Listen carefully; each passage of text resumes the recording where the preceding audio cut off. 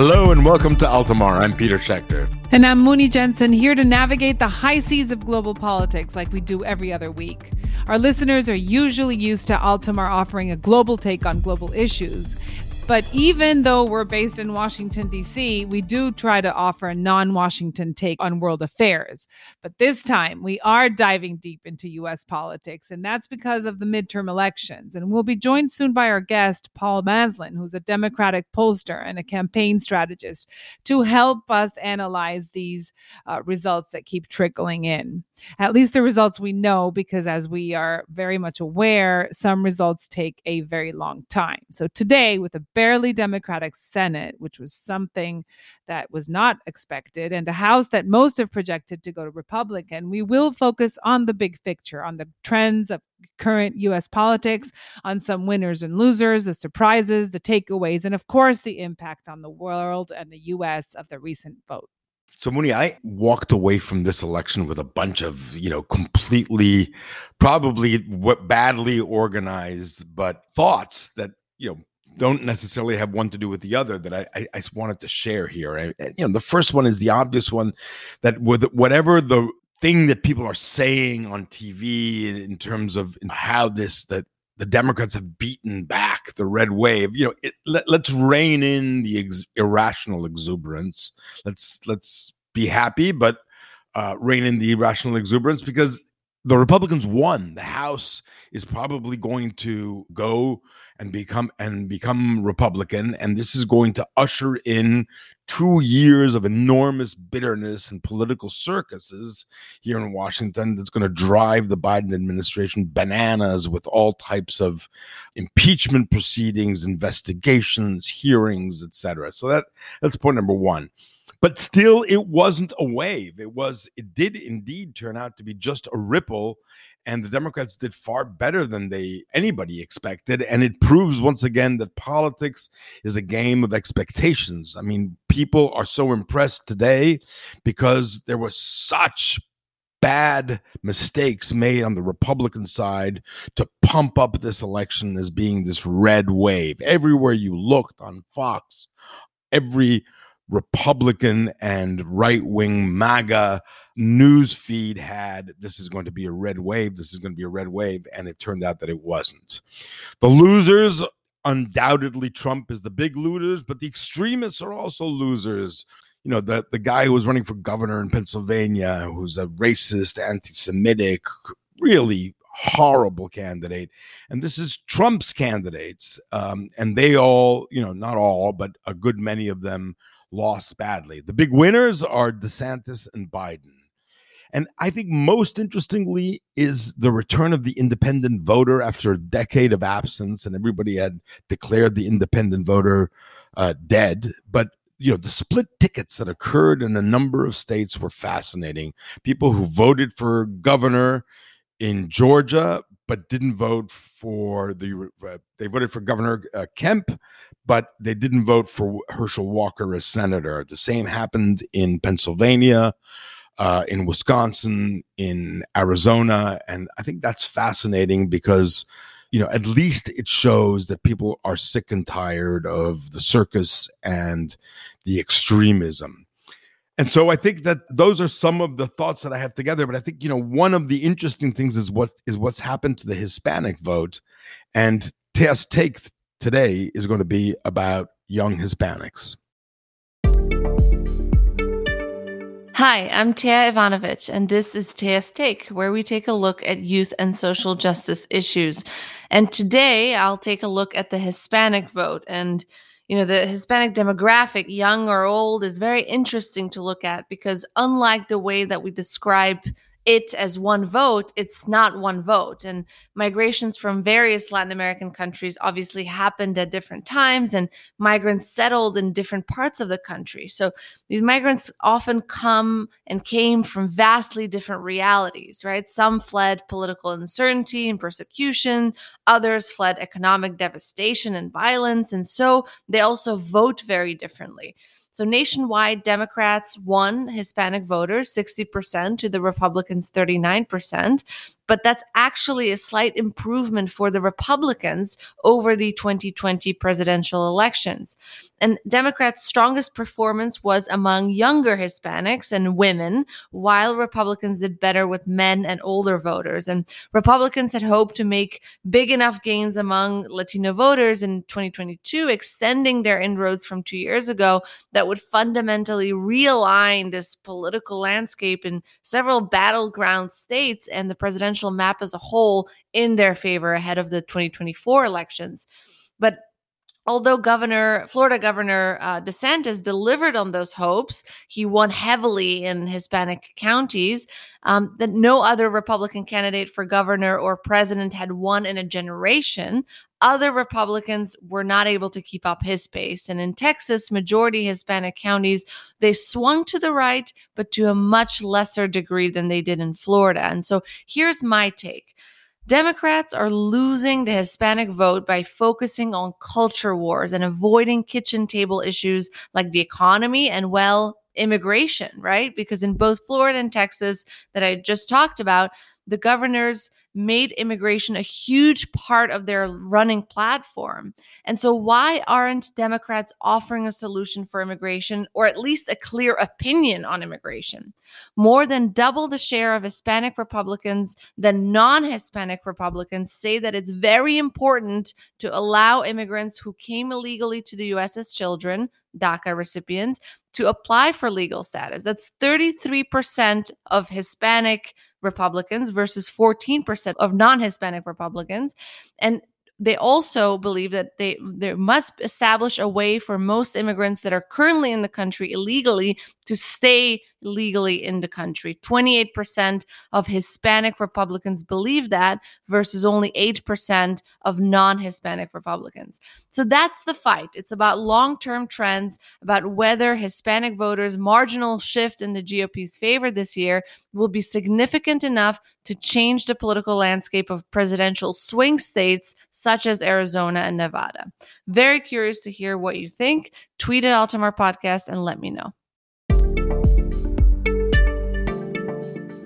So among all of this uncertainty, there are some hard facts already. The Democrats lost the House, complicating Biden's last 2 years.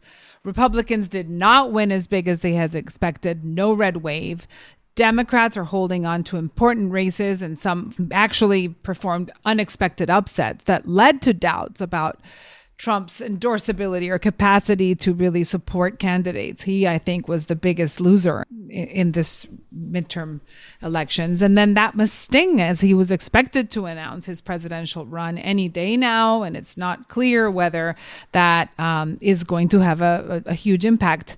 And it's also too soon for either party to have front runners, but one name has certainly floated up to the top, and what I think is the biggest win in this election, which is Florida Governor DeSantis, who is Trump's nemesis and has definitely come up with a very, very big name.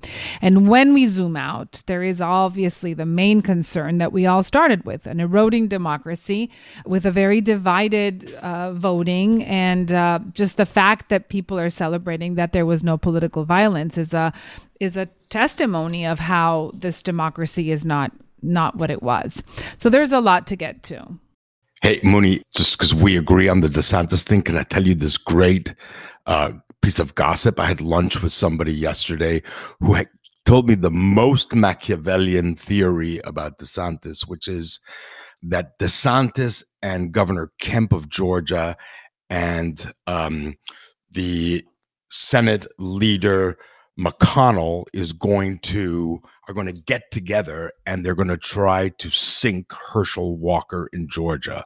Because if Trump is injured now, the electoral loss of Herschel Walker, his hand-picked candidate in Georgia, would put the dagger through the heart. And so they won't send money to Georgia. They won't let third-party groups do advertising in Georgia, and that way they can kill off Trump once and for all. I thought that was like an unbelievable piece of Machiavellian gossip that I heard. I have no idea whether to believe any of it. Well, that was a Machiavellian lunch that you had there. All right, there's a lot to talk about, so let's move to our guest, who's Paul Maslin. He's been one of the leading public opinion analysts and campaign strategists for more than 3 decades. Paul joined the firm FM3 in 1993, founding the firm's Oakland office, and he's currently based both in Madison, Wisconsin, and in Los Angeles. After he began his career on the successful 1976 campaign of Jimmy Carter, he's advised dozens and dozens of senators, governors, members of Congress, big city mayors in every region of the United States, and he's polled for 7 presidential candidates. Paul has worked on many ballot measures and is an accomplished focus group moderator, and he's written, commentated for a variety of publications and major networks. And Paul and I have worked together many times overseas on presidential campaigns. Paul Maslin, it's great to have you on Altamar. I'm happy to be here, Peter. Looking forward to it. So, look, the dust has partially settled. Yeah. Definitely not completely. So in this, what's your takeaways you tell people in an elevator? Takes a little longer out west for that dust to actually hit ground. I'll give you 3 quick takeaways. One, that nothing really got resolved here. This turned out to be much more of a steady state election than we anticipated. And I think that it's a continuation now. This is really a generation of essentially this incredibly close political competition with neither side having any kind of dominant advantage, and that will continue. So on to the next one. My second takeaway is Donald Trump will never be elected president of the United States. Whether he or his party, or more importantly, perhaps his party, realize that and can do something about that remains to be seen. But he was by far the big loser this week. Not shocking to me, but some other people perhaps. My third takeaway is a little more nuanced, but in the shorthand, I would say that I've sort of come to the theory that both parties are actually been forced or fated to develop the strategies they have, and they each are their own weakness and strength. From the Democratic standpoint, obviously, that has leaned very heavily on cultural and identity politics for a number of years now. And of the 3 key elements of that, which I would argue would be suburban women, millennials, and minority groups, particularly Latinos, but also Asian Pacific Islanders. I wonder if it's the third, particularly now the Hispanic community, when you look at what happened in Florida and Texas, and we don't know yet what the outcomes will be in Arizona, Nevada, and a lot of those critical congressional races in California, whether that's the part of the Democratic coalition now that's getting a little bit frayed at the edges and may point to some more difficulty down the road. So those would be my 3, if you want 3. That's great. Can I pick up on that third one? Because it just seems like, the Republicans voted on the economy, inflation, and their version of culture wars. The Democrats, who were mostly running on the state of U.S. democracy and the fear of the demise of democracy, and on abortion. And so who's right? Which set of issues is better? Well, I mean, it's a 50-50 election. Obviously, you can sort of argue that historically, the Republicans had significant advantages given the state of the economy, inflation in particular, a midterm election where generally the out party is the one that has all the enthusiasm. They should have won big. They didn't, which tells you that the Democratic part of this, unique again, it's all been generated by Donald Trump. It was his appointees in the court that came down with the Dobbs decision. It's been, he and his acolytes who've been, monkeying around with our democracy, starting with January 6th and continuing. That was strong enough to produce essentially almost a draw in a year that should have gone heavily Republican. So it tells you that each side has power and neither side can be comfortable with what they did being the be all and end all. Obviously, the next cycle and the next election will have different ramifications and things that we can't even anticipate. But I don't think either side, Peter, to answer your question, is right or wrong right now. I will say this. I don't think either side, and this is true, we've had this discussion before about a lot of developed and democratic countries in the West.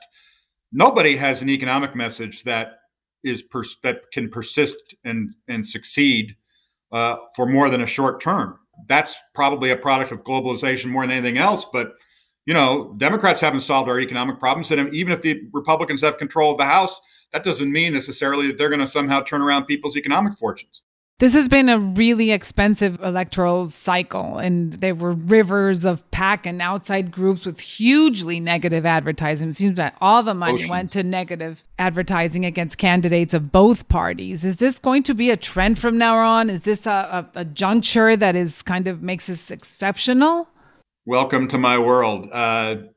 Nothing will stop it. The stakes are too high. The available resources are too great. Because neither side has a compelling positive message, it is always the default position of any particular campaign to run negative advertising and to have the various independent committees under our election laws and since the Citizens United decision, for all these committees to essentially play in that part of the world. It's not edifying. It's not particularly something that anyone that's part of the process feels proud about, but it is our politics, and it will get much worse before it ever gets better, if it gets better. Paul, it's almost old news that the red wave didn't happen. There was so much expectation that the Republicans would kind of overwhelm this election, and it didn't. It didn't happen. And the question is really, why? Were the polls wrong? Everybody always blames the polls. Are there underlying concerns within the Republican Party, or they're just really bad candidates? One little thing I do want to say, because it does get into my area of expertise. I think it was pretty shameful what the Republicans did with polling in this cycle. I think there's no question in my mind that they manipulated polls and tried to push polls into the public space, particularly these last 2 or 3 weeks, for purely tactical reasons. That I don't think most of those polls had a leg to stand on in terms of their methodology or their accuracy. And I think it was just blatant attempt to influence the political process. And that's pretty despicable. Having said that, most of the other polls actually had a fairly good night. The polls weren't particularly off. I think it was just the narrative, and part of the reason I said, and then maybe just simply people thinking that this wave was going to be bigger, and that, and I'm pretty guilty. There were a couple of races I was involved in where I feared the worst. The worst didn't happen. Again, I'm going to go back to Trump. Trump is still their big albatross. And either Trump or what he's done or what their party has become as a result of him, or the reason why they accepted him to begin with, is still their biggest weakness. And he's still on the stage. We've never had a situation, as unpopular as Biden was, we've never had a situation in my lifetime where there was this sort of Shakespearean figure just standing just off stage, and sometimes on the stage, that was even more negatively viewed and more unpopular than the sitting president. So they still have major, major problems on their side, dealing with, essentially the person who hijacked the party back in 2016. Having said that, my party, I'm sure you're going to ask me, but my party can feel happy about, okay, yeah, we're going to barely survive in the Senate, and we're probably going to lose the House, but we're going to lose the House. Maybe it'll only be 5 or 6 or 7 seats, but it's still 5 or 6 or 7 seats that we will wish we had. So, there are a lot of problems on both sides that come out of this election. Yeah, I agree. There's a lot of irrational exuberance from the Democrats, and the fact is that they lost, and it's going to be a tough slog. Sort of. We didn't lose the Senate, and we won some key governors. We lost the House. They lost the House. They lost the House, and that's going to create a very bumpy ride for the next 2 years. But I want to talk about. It seems like we always get the same states creating this anticipation of what's going to happen. Georgia, Arizona, Nevada. I know. Why is it the same bunch of people every cycle that makes the rest of the country go bananas? And a little different. I mean, what happened to Florida? Remember Tim Russert and Ohio? But part of it is, of course, just an outgrowth of the Electoral College, which is on an entirely other subject, and I think even the framers themselves would have now realized what their mistake was, and unfortunately, we haven't yet done anything about it. Other than that, it's the nature of it. I mean, I do liken this to these galaxies that are moving away from each other at rapid speed. There are only a few places left, Peter, that are truly, truly competitive. And Georgia happens to be one of them, and Nevada and Arizona happen to be two others. And there are a few other states. Pennsylvania obviously is one. Wisconsin, where I've lived, is another. But there's just a handful of states that are truly competitive in any given election. And when so much of the election, yes, there are some candidate factors that have a role in these campaigns. There was some split ticket voting in certain states on Tuesday. But when so much of the election is the two tribes going to their corners and fighting it out, well, then you got to see, well, what's the balance of the tribes? In Texas and Florida, guess what? The tribes, in fact, are still very Republican. In New York and California, the opposite. There aren't many states where it's truly, truly 50-50 competitive. And those are the ones we're going to see, and we'll see them again in 2024. So, Paul, I have a short segment here on Altamar about young voters, and this time I talked about Hispanic voters. And so Democrats nationwide won the Hispanic vote, but Republicans did make slight improvements. And what's interesting is that, usually for young immigrants, what happens at their homes is dissipates in the second generation. But while that seemed true for Cuban Americans for a while, with the arrival of, Venezuelan, Colombian, Nicaraguan migrants, they've reignited this Latin American socialist hatred, right? And, young immigrants seem to be as fired up and as angry as their parents are. So Democrats don't seem tough enough on these socialist regimes. So have Democrats lost Southern Florida for a generation? Boy, I'm never going to say a generation, because that seems to me, and maybe because I'm getting old, when I think about a generation, it's like, whoa, wait a minute, you're talking about the time when I'm going to be gone. I don't know if I'd go that far, but I think South Florida and what's happened in Miami-Dade is a perfect example. I think it is probably not going to be undone in any time real soon.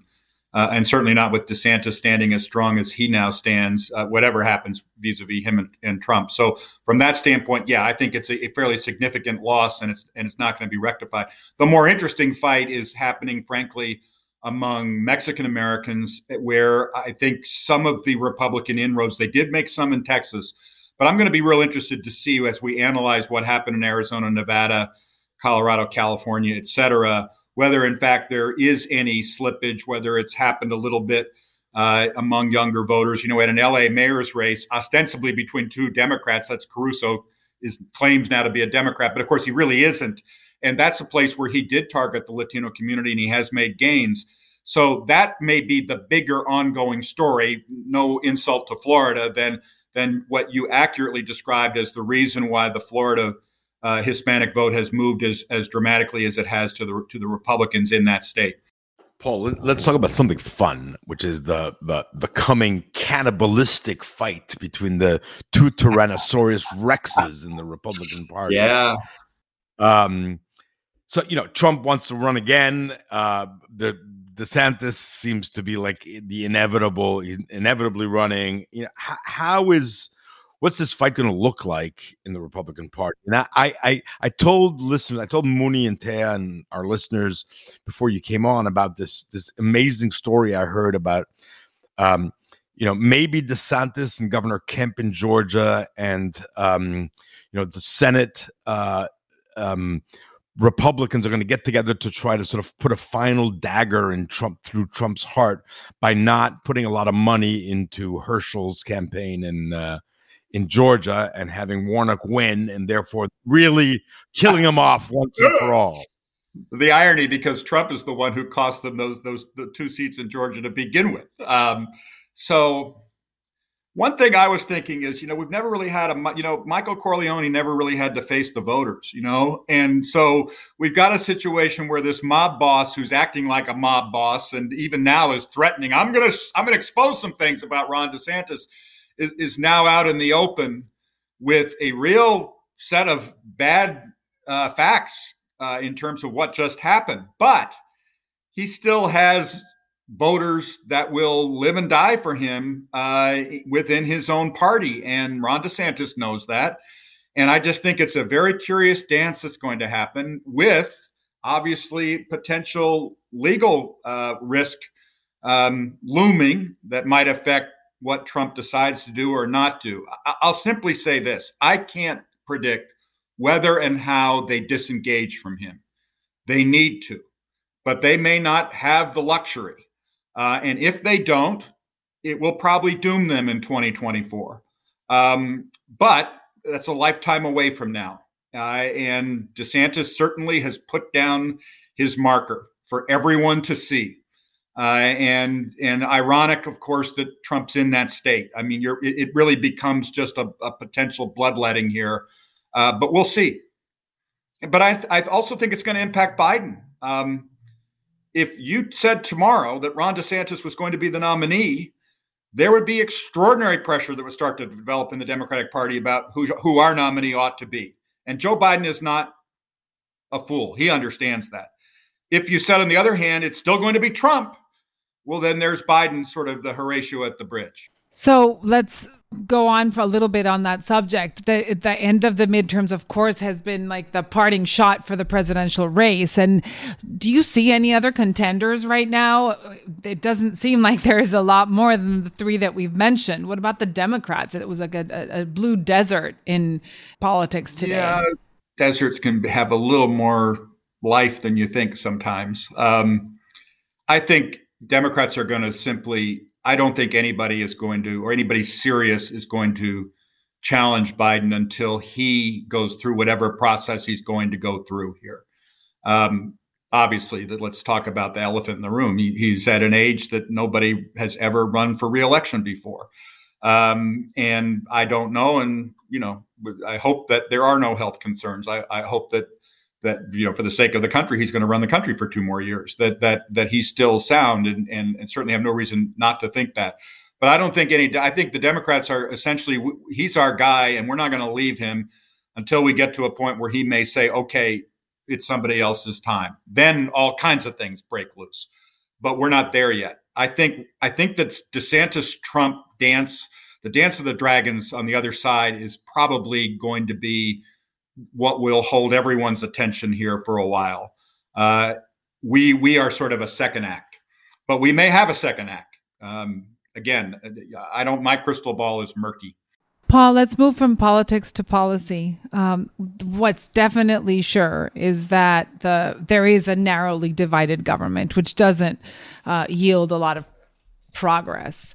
What do you think in domestic policy is most at risk? And then I'm going to ask you right after what foreign policy is running the risk of being stalemated or stuck in a divided government? Yeah. Well, one thing I will say, and I can't get into the heads of presuming it is Kevin McCarthy. I mean, there is a theory that says his speakership may be under some threat if it's this narrow, the majority. The fact that they don't have the Senate, I don't know how much crazy town in terms of indictments and investigations. I mean, some of them are obviously going to happen, but whether they will have some kind of pullback and realize that, what did they run on? They've run on a number of issues that, you would think that they would try on the economic front to achieve something. There may be more commonality here. If they only have a 4 or 5 seat majority, then frankly, not every one of those Republicans is dyed-in-the-wool, right-wing conservative Donald Trump. They have a different situation on their hands. So I think there may be a little bit more room for compromise with all 3 sides essentially saying Chuck Schumer trying to protect a majority, Joe Biden running for re-election, Kevin McCarthy doesn't want to just sort of be speaker just for a minute and then be gone again. Where there may actually be some better possibilities to actually achieve something. And I think particularly on the economic front, that's where, again, I would think that there is more potential common ground here. I say that I'm not a policy expert. I'm just trying to analyze it through a political lens. The culture stuff and the huge divisions on those issues don't change. And that's where Republicans have to feed their beast. So I presume that they're going to do a bunch of things that they know Biden will veto, but they have to do it.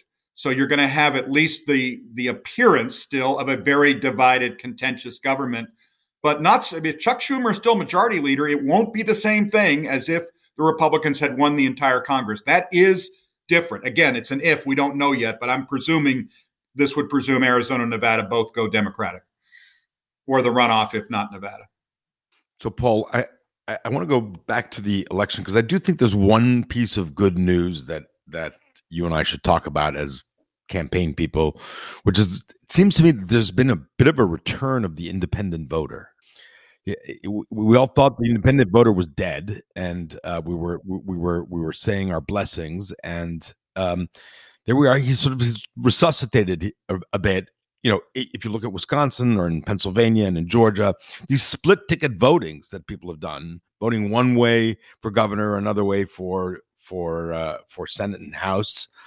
You know, it seems to me that that's good news. I mean, maybe the people, maybe I wouldn't have voted the way these split ticketers voted, but I do think it's good news when people start saying, wait a minute, I'm gonna start choosing the person, and it's not just an ideological freight train that can't stop.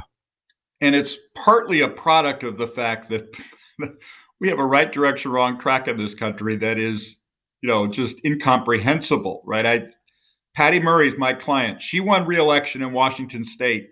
In our last tracking polls, the number of people in Washington State, she's an incumbent senator who's been there for 30 years, part of the Democratic leadership, in control of the Senate. The right direction for the country among Washington State voters was something like 16%. So part of, Peter, what you said, which I agree is a positive development, comes from a negative source, which is these independent voters look at both sides and see utter, total failure and chaos and dysfunction. And so that's making them a little bit more of a free agent. I might trust you, but I won't trust him or her. And so I will split my ticket. Brian Kemp, okay. Herschel Walker, no. I mean, so yeah, but it's still coming from a place, unfortunately, where things haven't worked very well. And so really the question is, if things continue to not work very well, neither side can get a major foothold, and then these swing voters become even more important. The real question is, does either side have the ability to start to win them over for some kind of more commitment and a longer term? And your guess is as good as mine as whether either side have that ability right now. Nobody is succeeding. Okay, so last question. We got about a minute. So given what you just said, are you then worried about the health of our democracy and where it goes in the next 5 to 10 years? Before Tuesday, I would say that we were headed to deep into the emergency room of the hospital on this subject. Now we've been moved slightly away from that, but we're still in some kind of semi-intensive care unit. I am still extraordinarily worried about the health of our democracy, just because some election deniers lost, and as of yet, nobody has put up a fight about the returns, and nor did Jair Bolsonaro in Brazil a week ago, shouldn't give us some comfort that all these questions have dissipated. I'm still very worried about the health of our democracy, and will be, I think, for some time to come. We got a bit of a reprieve on Tuesday. That may all be all that it was. Paul Maslin, thank you, my friend, for joining us on Altamar. Anytime, Peter. You know that. Peter and Thea, I think the last question was very telling, because the fact that we are asking about the U.S. democracy, growing up, it was the ultimate democracy with the strongest institutions, and how quickly institutions start to falter, how quickly violence becomes part of the conversation and governability becomes a question rather than a given. I feel for not only the aftermath of this election, but the next 2 years that are going to be tremendously contentious. Boy, that's a sad commentary that I could not agree with more. I mean, that if only the people who are pining to come to America, who trek through the Darien Gap and through the difficulties of Central America and try to avoid violence in Mexico, they come to America because they believe in something is different there that they don't have at home. And Americans no longer believe it. And so they behave as if this is all sort of lost, and therefore we only have our team to build up and to support. And so it's a really sad commentary on where we are today. And I do think, however, there is one party that, with all warts and blemishes and ugliness, does not represent that, and one party, thanks to former President Trump, that has come to represent this sort of the anger and resentment and violence and non-acceptance of others that I think is pulling America down in a really dangerous place. No, I couldn't agree more with both of you. And, talking about the migrants that have come, speaking of the Hispanic vote today, I just can't understand, no matter how a certain government acts towards your former government, I understand that's important, but yet there are other things that are even more important, I have to say, and that's a democracy, a woman's right to choose, and other things that I believe people should vote on, and that will really tell the future of where this country is going. So with that negative note, you can listen to us wherever you get your podcasts, and we hope you do. Don't forget to rate and review us, which helps us out a lot. Sign up for our bi-weekly newsletter where you get analysis on global trends, and we will see you next time.